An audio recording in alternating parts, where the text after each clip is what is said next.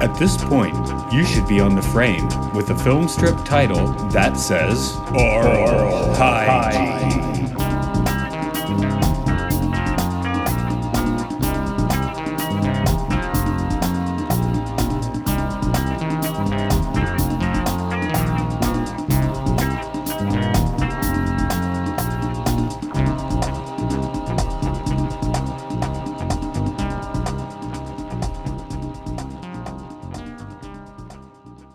Hello, this is Oral Hygiene. It's where we talk about caught films, experimental films, educational films.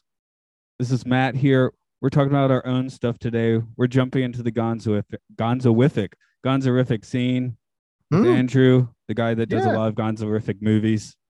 That's right. Not all of them. It seems you got some outsourcing now, right? I mean, not when we made this one, but back now. Yeah, no, last year we had our 20th anniversary. And so I started making movies again after you and I did them a lot when we were kids. I started that in earnest in 2001 with a movie called Pop Goes the Evil, which is on YouTube, the Gonzorific YouTube. And I did Cannibal Sisters the year after that. And then I just quit the band I was in the year after that and started doing movies a lot. And so I don't remember had you already graduated and come back? I mean, how did you end up in Psycho Vixens? We're talking about Psycho Vixens now. Okay, yeah, today's movie Psycho Vixens, the one we did early 2004. Yes. I'd already done the environmental education thing, so I'd worked in South Carolina and Maine and Canada a little bit, and then came back, and moved in with our mutual friend Devin, who I was just kind of hanging around Athens. So I was like, I'll go hang around Athens for a while too. So okay. Yeah. Devin went by Jimmy Pinkfinger in this movie, if I remember correctly. And Psycho Vixens, by the way, listeners can watch on YouTube on the Gonzorific channel. Most of the old stuff is there for free. You can just check it out whenever. And so that one, so it was the first movie you and I had done since the beginning of the 90s. Yeah, I wonder if I don't know if I'd given you soundtracking music by that point or not. Maybe a little bit. I mean, I know you retroactively fit Pop Goes the Evil with with my most audacious song OPO, but that wasn't there originally. So no, it wasn't. It was unlicensed music originally. Yeah, it was actually Britney, wasn't it? Yes, it was Britney Spears, because the film concerns someone who tries to be a werewolf, but instead becomes a were Britney. Right. So I don't know. So I mean, the non sequitur is fine. I guess just for people getting in, if Psycho Vixens was going to be on Family Time, primetime TV, what would the description be? Oh, the description is what would you say? Oscar Pilschmicker is a computer programmer of some kind who keeps to himself in an apartment, and troubles ensue when a gaggle of witches move into the apartment above his and try to get him to leave. I've seen people argue they're Satanists. Yeah, I guess they are Satanists. Yeah, they are. I think they are more Satanists in the end. But I'll make the same mistake and call them witches, because I mean, I guess it's a few. There's some shades of difference there. Just if someone really wants to get into it, Oh gosh, well, either I'm going to offend Satanists or witches. Right. So we just defend them all on one lot, I guess. Yeah, there we go. I apologize to all of them right now. But no, the genesis for this was living with Devin, and we did not have female Satanists living upstairs. We had drunken frat guys who it sounded like they were like wrestling at 4 a.m. And I remember because Devin went out to the back porch to have a cigarette, and there's like a stream of urine coming down from the balcony above. So that's true. So that's kind of stuff. Yeah. So they were like pissing us off. So, but we were like, it's not like, I think you and I were kind of discussing something to do together, and I was like, that's not good. But what if we, alter that to fit your cast and the Gonzorific vibe and that sort of thing. So I think I basically just pitched the idea and you liked it and wrote a script, and then they're like, okay, you're doing it with me. Oh, first you were just giving me the idea for the movie, and then I wrote a role for you. Is that what happened? I don't remember. Yeah, because I would never tell anyone I could act, and I've only been in like two of the guns. I mean, my music's in a lot of them, but I've only like been in two of them, right? Because I'm not what one would call an actor. I disagree. You and I began our filmmaking experiments when we were still in like, I think that was like elementary and junior high school at that point.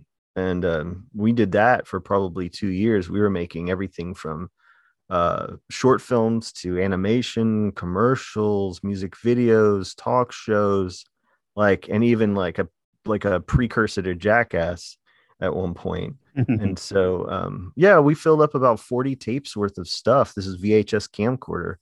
And we just would sit around and watch it to make ourselves laugh. There was, of course, no possible thought to anyone actually ever seeing it. No, a lot of it's unviewable for other people. So some of it's not. Some of it's actually pretty entertaining, of course. But there's some wheat and chaff or whatever there. I mean, eventually I'll make a dedicated YouTube channel for it and put it all out there. I mean, I do think it needs to be somewhere besides in old corroding tapes, which I've still got. So that would be, it'd be fun. I don't know when I'd do it, but it's definitely a thought. But my point in saying all that is that I thought you're a great actor. And so I didn't have a doubt in my mind that it would be really funny. And so you want to talk about your character a little bit, Oscar Pelschmicker III? There isn't really a character there. That's why I'm kind of saying I can't act. I'm just like, I'm just. If you don't, I will. I'm just screaming at the camera. He's just supposed to be the uber nerd because my roommate was a programmer, so that was part of the thing. We just kind of incorporated that in because he did work from home and was probably making 4 a.m. noise complaint calls to the cops. So not quite as fun as in this movie, but sure.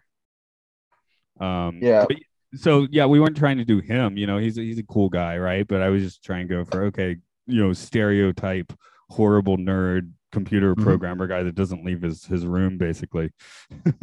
Yeah. Now this was when we were kids, we never wrote anything down for the movies that we made. There was never a script at all. It was more of just like, I had to edit in camera. So we'd talk about what we were going to do and I'd say action, then hit the button. And then I hit the button when the scene was over and then I'd say cut because there was no really going back and editing unless you wanted it to look like total garbage. And so this was, I think, the first time that you and I worked together from a script as well. Right. Which, you definitely wrote the script. I mean, I don't know if I gave you any lines or not, but I'm not someone that I can write. I can, sit down and write an essay or something. But as far as writing something like a script, I'm pretty sure I'd write the worst dialogue, ever.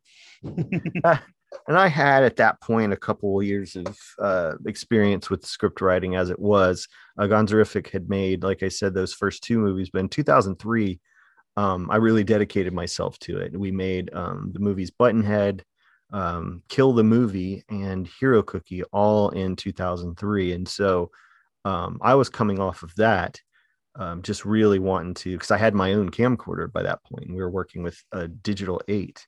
And so I was really eager to not only stop using so many people from Atlanta and making movies in Atlanta with my friends there that I had made doing music, but I really wanted to kind of focus in on Athens, making that happen. And I think you were kind of the gateway to that because at that point, you had more friends in Athens than I did. Yeah, I had a little, people that would hang around in our apartment. You brought a couple ringers from Atlanta. I think we did the filming over 2 weekends, if I remember correctly.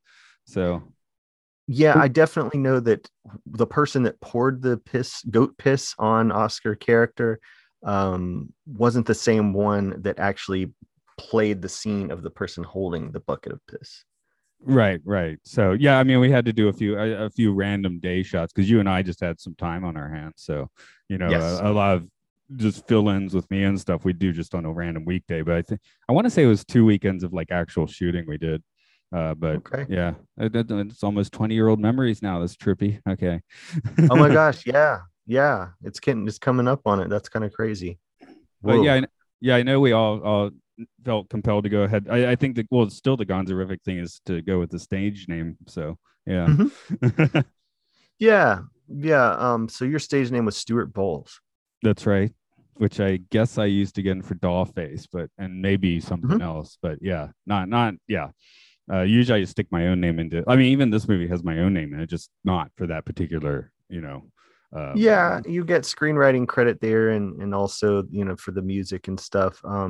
So the other people you brought in, I brought in Jackie Spunk and Cookie J. Waters from Gonzorific, who had both been in the three movies that I just mentioned that we had done, and then Monica Poehler and Wendy Throb, who were dating at the time. They came in to help. No, Jackie wasn't in it either, was she? No, actually, no, she wasn't. She was going to be, but had some kind of yeah. Oh, that's right. That's how I ended up with yeah, because I really was hoping to cast it all through Athens. But it's fine because they were people that I'd worked with a lot and knew. So Monica, Wendy, and Cookie, and then you brought in one was Devin / Jimmy's girlfriend at the time. She went by the screen name Ava Montgomery. That's right. Yeah, I'm sitting here stretching out. I'm like, oh crap, I can't remember everyone's screen names. I just remember the real names. Oh, right. I guess it probably doesn't matter that much, but yeah. Basically, just the people that would kind of hang out and watch movies and stuff at our apartment were like, hey, you want to be in a movie? Make up a crazy name for yourself. So, well, actually, they were the actual actors, though, weren't they? They actually did like theater and drama and stuff. I know that the one who played, who was supposed to play like the earthy one, her screen name was Susan Forrest, maybe. I can't quite remember, but yeah, she was actually like a trained actor, and then the landlord, which he I can't remember what his. I remember his real name. I can't remember his screen name, but yeah, he actually had like proper acting experience and training and stuff. He was. I just remember he has a very like sitcom looking credit at the end with the name plastered on it. Yeah. Looks like the wacky landlord, like a smash plate for the cast for the credits. Yeah, he I want to say he looked a bit like Brendan Fraser. Yeah, we can go with that. Sure, why not? And so his name had something to do with Fraser, I think. But yeah, basically the people who actually had like proper acting experience had the smallest roles. Yeah, they did. And seemed to be a little bit more inhibited. Than the ones that I brought into, not counting you and Jimmy, of course. Two of you were bananas. Yeah, but well, yeah, I mean they were used to doing like actual like proper stage production, so we were throwing this insane shit on them, right? Yeah, here pass the bloody tampon around. Yeah, welcome to the underground. I remember so Ava, I remember my first meeting with her wasn't I got this weird impression that she thought I was just like some sort of a sicko because I had brought over one of the other movies that I'd made, and she walked in on what was most certainly something gross, and she just sort of regarded it, made a face, and I was hoping that she would want to sit and watch, but that didn't happen. She just left the room. And so I think I related that story to her before we filmed, and she was just like, "Oh no, I just had something to do." And I'm like, "Okay, well, I thought you hated me." So she's in the classic film, the black and white 30s stuff. So and I think she tried to do that with the performance. I think everybody was sort of unique in that way. Yeah, she was trying to give it the film, the 30s film starlet vibe, and like you said, one of them's earthy, and then we have the dyed in the wool Gonzorific crew doing their thing. So yeah, they were the more kind of punk rock of them. I seem to remember coming up with the basis of it when we were headed toward Best Buy one day on the Loop. That sounds perfectly possible. Yeah, I think we hatched the whole thing out on that just trip to the Best Buy and back, which was not long. And then I just went and wrote it. Back then I used to stay up all night and write. And so we shot that at your apartment, the whole thing. Right. It's so, I mean, to me, it always looks like one apartment because I lived there. But yeah, it's supposed to be like two separate places. So, you know, it was the Satanist apartment, which was the kitchen and that hallway and like a big like living area, right? We didn't use Jimmy's room because he was, except for his shots, he was usually working. He was actually doing the Oscar thing in his room during like 80% of the filming. So and we just bring him out for his shots, basically.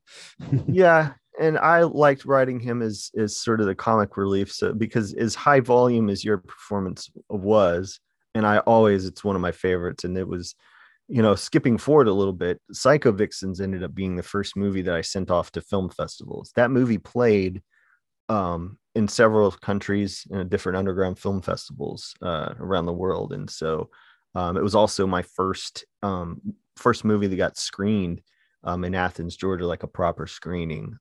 It played during Athfest at the 40 Watt Club, with a place I'd never played as a musician, but my movie was punk enough to get played there at midnight during Athfest 2004. But yeah, same here. Unfortunately, I think I'd taken my first trip to Japan by then, so I didn't make that. But I was actually happy to hear about it.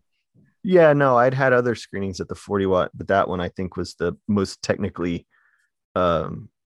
I can't, let's just say that whoever was running the show with the audio and visual really sucked the other times. But going back, do you remember anything special about the filming? The thing I remember most was that we took a break and went to Hunan, which has been bulldozed years ago now, but it's famous as having been the place where the B-52s formed, drinking a giant bowl of alcohol called the Flaming Volcano. Do you remember going there and having one of those? Oh yeah. That pretty much sticks in my brain too as one of the big experiences. And then we went back and I think I murdered everybody. Yeah. So briefly, the story is it's just a series of gags, which is how Gonzorific movies used to be made. We just had a bunch of weird stuff we wanted to see happen, and then we had to make all of it make sense by writing a story around it. And so there were gags like the pee. My favorite, I think, was the ghoul, which I believe was your idea. Oh, right. Coming out of the bathroom or the closet or whatever it is. And that's Cookie under there, and she terrified you. Yeah, I didn't like it. It was really scary. I'm still to this day though. We just shot a movie called Stay Lost, and there's a character that's like a scary clown that levitates through a hallway. And even though it was on a chair with people pushing it, I through the camera just see this terrifying image, and I'm like, okay, cut. We're not gonna do that again. So you're not a clown guy. I'm just not a people coming at me with weird shit kind of a guy. I'm just not. And so, but there was also, I remember using building a great library of farts, which I still use to this day, in the scene where I guess Oscar gets an attack of farts. Yeah, you just discovered the fart soundboard and we thought it was funny. So yeah. So we gave him 15 or so different farts that come out. There was also the tampon scene. That actually, there was a little bit of a problem there. Do you remember? You can get into more, but I know that is the most divisive thing about this film, just for being, relatively disgusting. Yeah, lots of audiences that I saw it with, because again, it did play there, and I think it played at oh gosh, I don't even remember, a couple places in Atlanta it played. I saw it at a couple different festivals, and without fail, every time that what's we called the tampon ritual happens, which is all the Psycho Vixens sit around the table. So again, that's Monica, Ava, I'm going to say Susan Forrest, but I really can't remember her name, and then Wendy, and then the Cookie. Is that everybody? There were 5. Yeah, and that sounds about right. Yeah, they all removed their tampons one at the time and squeezed them into a big silver goblet. And then they passed the goblet around, and they all. Now this is removed from a small bag. We should just mention that that's where the tampon is removed from. It was the same bag, a small bag. Yes. Okay. Yeah. And it had fake blood on it. And so, everybody was supposed to interact with it in a way that their character would interact. And the conceit was that they were all on the same menstrual cycle. And so I wanted someone to actually just smell the tampon after they took it out of their body. And the person I gave to do that, I believe, was Susan, and she did not want to do it. And that was the theatrically the theater person, the actual actor. Right, because you were like, oh, it's earthy. It's an earthy thing to do. I thought so, yeah, because a lot of, maybe the character also doesn't wear deodorant, just kind of simmers in their natural juice. And so I remember being a little shocked at that. And of course, Cookie right away, realizing that this is a great gag in the movie, goes, I'll do it. Because that worked, because she was the evangelical Satanist, so it worked. That was I think my favorite of them was the holy roller, but except for Satan instead of Jesus. And so she got to say things like sweet Satan, and I just made a lot of dialogue where they said things about Satan. And I was happy with Susan's performance. There was a part that she ad-libbed where she's knitting and goes, I hope Satan will enjoy his muffler. I didn't even know what that was. I just said, that's great. And also we got the outtake with her where she's like reading the story from the porno mag or whatever. That's pretty good. At the won't pretend to smell a used tampon, but yet reads from a porn magazine. It was funny. Dramatic reading. Yeah, it's good stuff. So yeah. And so we your character murders everyone. Was Jimmy drunk when we got back to the apartment after having that flaming volcano at Hunan? Honestly, I don't remember exactly who was what, but yeah, I do. I think people were relatively buzzed for filming murders. No one was hurt. We had the character of Oscar go around and with the machete, fake machete, and that was some of my favorite stuff to edit because I just wanted to make it as nuts as possible. You were great. Oh, I don't want to skip by the discovery of the body. At one point, Jimmy's character, Rudy, who I named after the movie Born in East LA, Cheech Marin's character, he is killed. And you call the landlord or something. And the bloody tampons out of the bag, and you're like, you'll find a body in here. There's been you say the body's in here, and so you pull out what you think is going to be a body part from this bag, and the landlord is watching you, and then it's just the tampon, and we had the great dangle in front of the camera. And while it's dangling, you say, it's Rudy's blood. There's been a murder. Yeah. I like that. I mean, I can't act, but yeah, I like that delivery there. So, I can mug for a camera, I guess is the thing. I can mug for it. I just can't do. Well, that's the thing. It's like, it's not like a character you would do any nuance anyway, right? You just, like you said, high volume. The model for making movies for me was always like, okay, well, I don't have a good microphone, so subtlety is not going to be something that we can afford. So everything had to be for the back row. I had to make sure everything was clearly said. I had to make sure I shoved the camera in people's faces so people could get a good look at what they're saying and get a clear reading. It wasn't a whole lot of long shots and someone conversation in a back room or something. I couldn't do it. I think it just had to be. Was once you'd gotten some proper lighting gear though. I may have had some work lights from the auto parts store. Right. And was hoping to light better because digital video just would break up if you shot in low light without just killing it with some lights. And I remember a lot of people ask me what sort of camera did I shoot it on, because apparently it had a better look than they thought Digital 8 could get. So I was pretty proud of myself given this sort of run and gun nature in which we made it. I just remember feeling very comfortable. I was really happy with how everybody was doing. And most of all, I was same as I am now, hoping that everybody's having a good time. Yeah. Here's some fun facts. When I'm looking at the computer or the newspaper, I am reading my lines because my memory is made out of mush. I can't remember lines for my life. So anytime I had the chance to, Marlon Brando it and stick it on the baby's diaper, I do that. Yeah. We made a fake porn website called the Porno Machine. Oh yeah, that was a good one. Yeah. The music was actually, I thought of it like, like a what's the moon bouncy cart game from the early 80s. That's what I was thinking for the soundtrack, but nope, now it's a porno machine, so oh well. I do like that the sound, you can see the keyboards which I created the soundtrack with in the movie.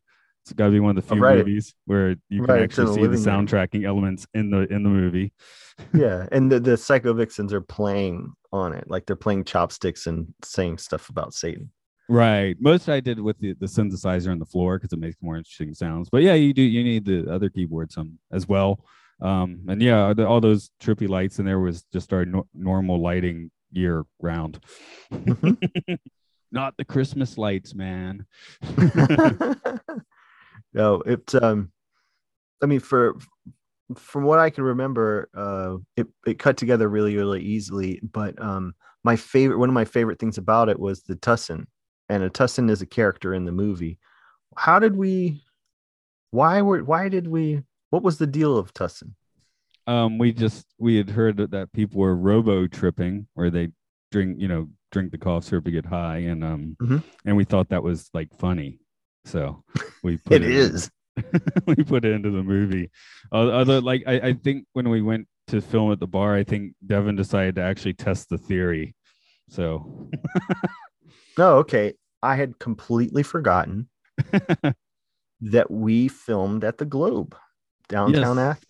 That's correct. I think it was 4 of us. I was there, but I'm not on camera for any of that. But yeah, it was Ava, Jimmy, and you and me. Yeah. I think that's all. I think so. That must have been like not the weekend shoot, but another time. Yeah, it's we got together separately just to do that scene.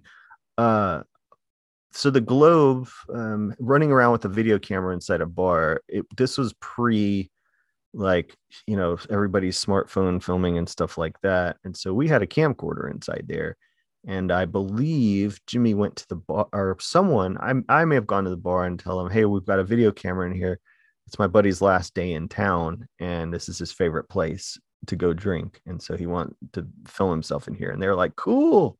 All right, go for it. So we didn't have a problem there.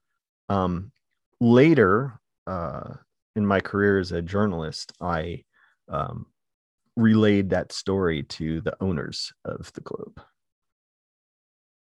Were they like, whatever? I thought it was cool. They're like, we'd like to see it. And I'm going, hey.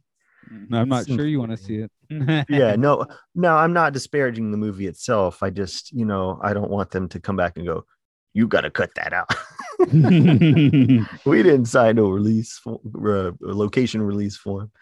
But I remember being very proud of that. And now you and Jimmy did the two of you have a band at the time? Didn't you both make the music together or certain parts of it? The music playing in the background of that scene is not the bar music. I don't think they were even playing music at the bar. You dubbed in a song from our band. Yes. The rest of it I did on the synthesizer. So most of the music on this one I did by myself. But yeah, there is a song in the background there. And at the end, the Do the Tussin song is both of us doing that one. Unfortunately, that's all that exists of that song. What's at the end of the movie? I don't. Somehow the original track got lost, which is a bummer. That is a bummer. I was looking for it. I put out that psychedelically violent album a few years ago, and I definitely wanted to put it on there, but it seems that the original track no longer exists. So it's just what's in the credits of the movie. Did you have me try to track it down and I couldn't find it either? I might have asked you. Yeah. So if you do track it down, tell me. But I'm pretty sure I asked you and you couldn't find it. But yeah. So that's one of my musical losses, I guess. Oh well. I just my sort of my feeling going back to it, I did release a 10th anniversary DVD of it, where I had put a lot of behind the scenes stuff on there. I think I'd done like an upscale remaster or something, made it look a little cleaner, but that sold out. And I was like really kind of amazed by that. A lot of people still really love Psycho Vixens, and I don't send my movies to film festivals anymore. So I want to say that one went to the most film festivals out of any movie that I've made.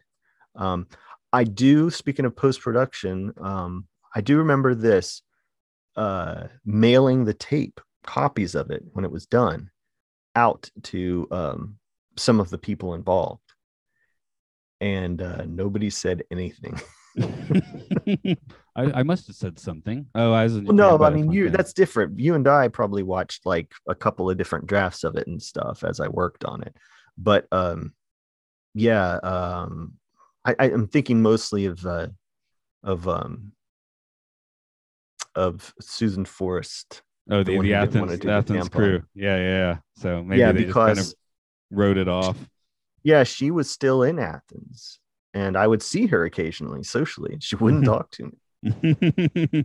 I guess she did not enjoy the experience, unfortunately. I don't know. She's on my Facebook. I don't know. Now, I did, speaking of Facebook, it's on some social media. At some point, I did have a sort of a back and forth with Ava at one point. And I said, I never found out what you thought of the movie. And she was like, oh, it was great. I had a lot of fun doing it. And so that was very validating because I didn't know them. And so I was like, are they having a good time? Or is this something they'd rather forget they did? You know what I mean? I was a little self-conscious about it at that time. But yeah, I went through a phase at least. I'm probably a little well, now I'm just like, like, I'm older than a lot of people I work with, right? But I used to kind of make people watch this just as a little, like a psychic handshake, like if deal with this movie if you want to know me. Yeah, I'm glad to hear that because I use that as well. When Sam and I reconnected after having worked at Blockbuster together a decade earlier, I brought her because she'd gone to film school. I brought her a couple of the Gonzo-rific movies, and Psycho Vixens was one of them. And I was like, well, here's what I'm doing. And I fully expected her to be like, great, I don't want, what the hell is this?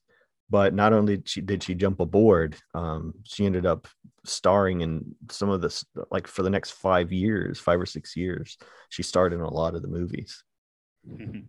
So, yeah, I mean, I guess it's now, you make something like back then in 2004 or whatever, you actually send the tapes and don't get much response. Now, you post it to Facebook and you don't get much response or something, right? And sometimes you do. It's weird what gets a response and what doesn't,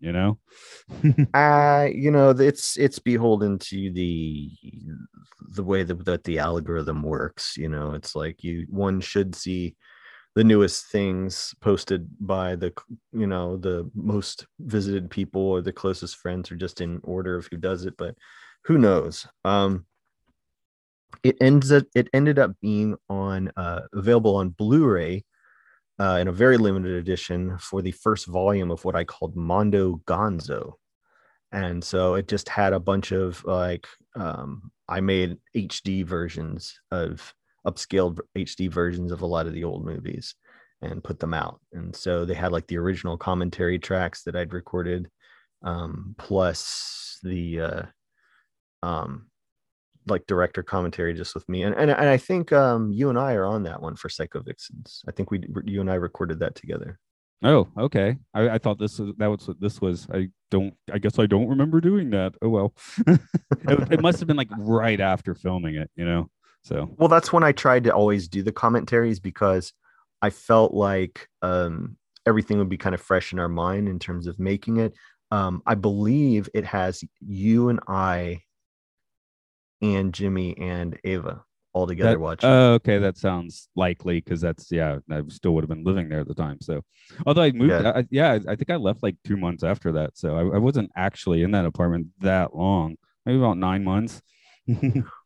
Well, I was going to say we certainly made great use of it. It was a lot of fun, and at the time in 2004, there was an organization called Athens Film Foundation, and somehow they found me. This was before YouTube. This was before we were even able to use Facebook, and so they must have found me on MySpace or found my website or something, because Danielle Robarch and Kamala Lyons.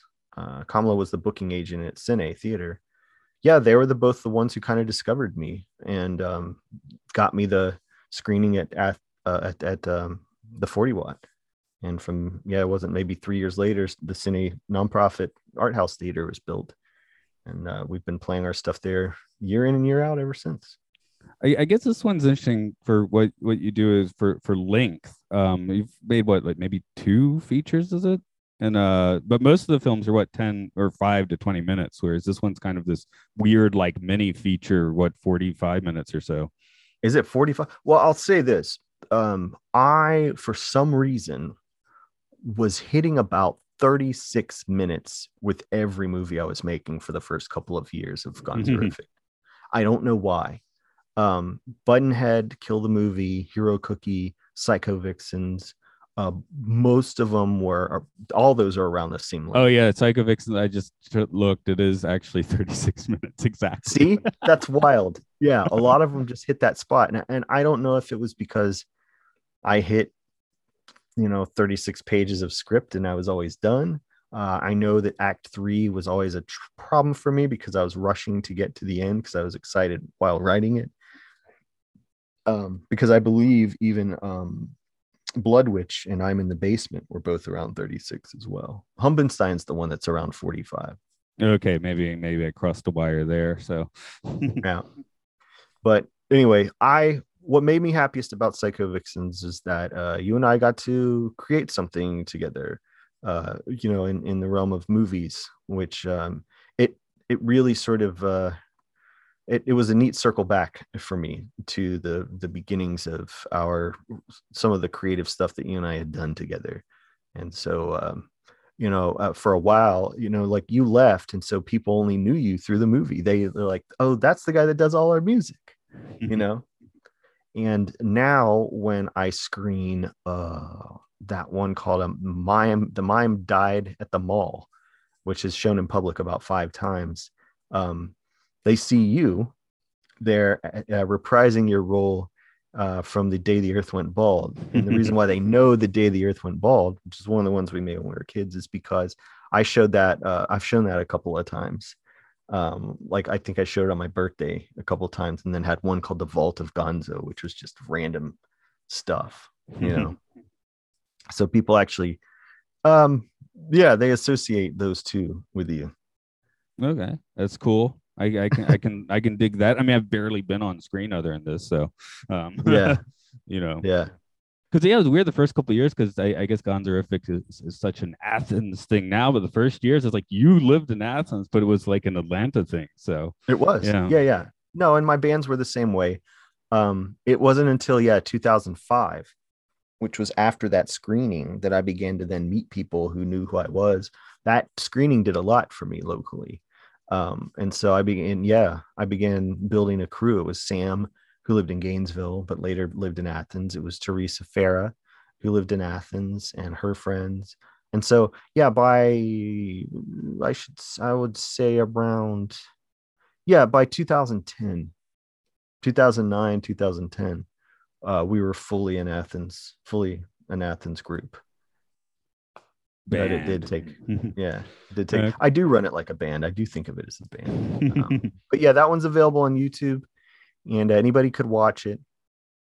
And all those early ones are on there. It was made, if anybody wants to know technical wise, this was shot on a Hi8 digital 8 Sony camcorder that I bought with money I made doing a experimental asthma study, where I took a weird kind of dosage of the medicine Advair for asthma. And I made $500 with it and bought that, and no microphones, and just true like Gorillaz style. But the movie ended up wonderful, and you can't really recapture that kind of style. Things have gotten so slick now, and with 4K that it's you'd have to. It would be hard for me to recapture the energy of Psycho Vixens, I'd say. Yeah, that's what happens when you had 20 years. Because at the time we'd be like, oh, we're making this now, but oh, what about those crazy 80s things you'd find on the VHS shelf, right? So I guess it's aged out into one of those. Yeah, and people ask why I'm not in the movies more. I'm like, you don't understand. Me and Matt were in everything because no one else. It was like no one else we could call upon. Not really. So you go back far enough, we're like 3 or 4 characters in everything. Yeah. So we had enough of it. That's the YouTube. I guess shout out, since this is a very Gonzorific centric podcast. Go ahead, shout that out and what you're up to with that now.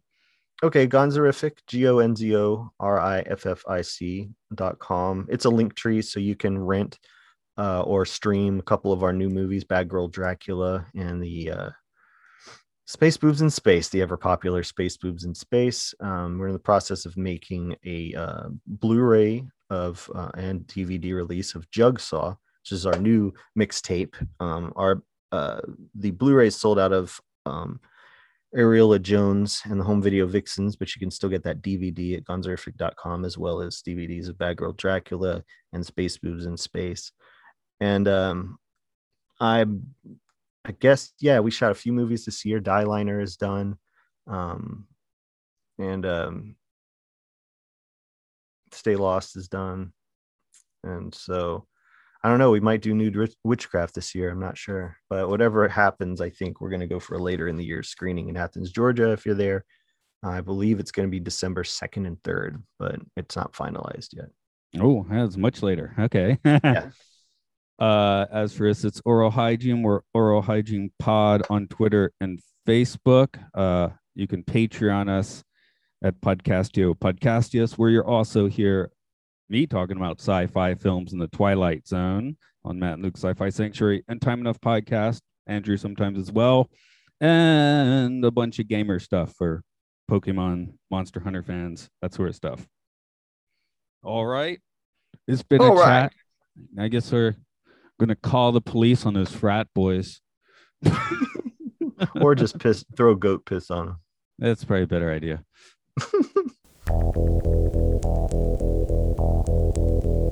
Did you advance the film strip? Are you on the final page? Well done.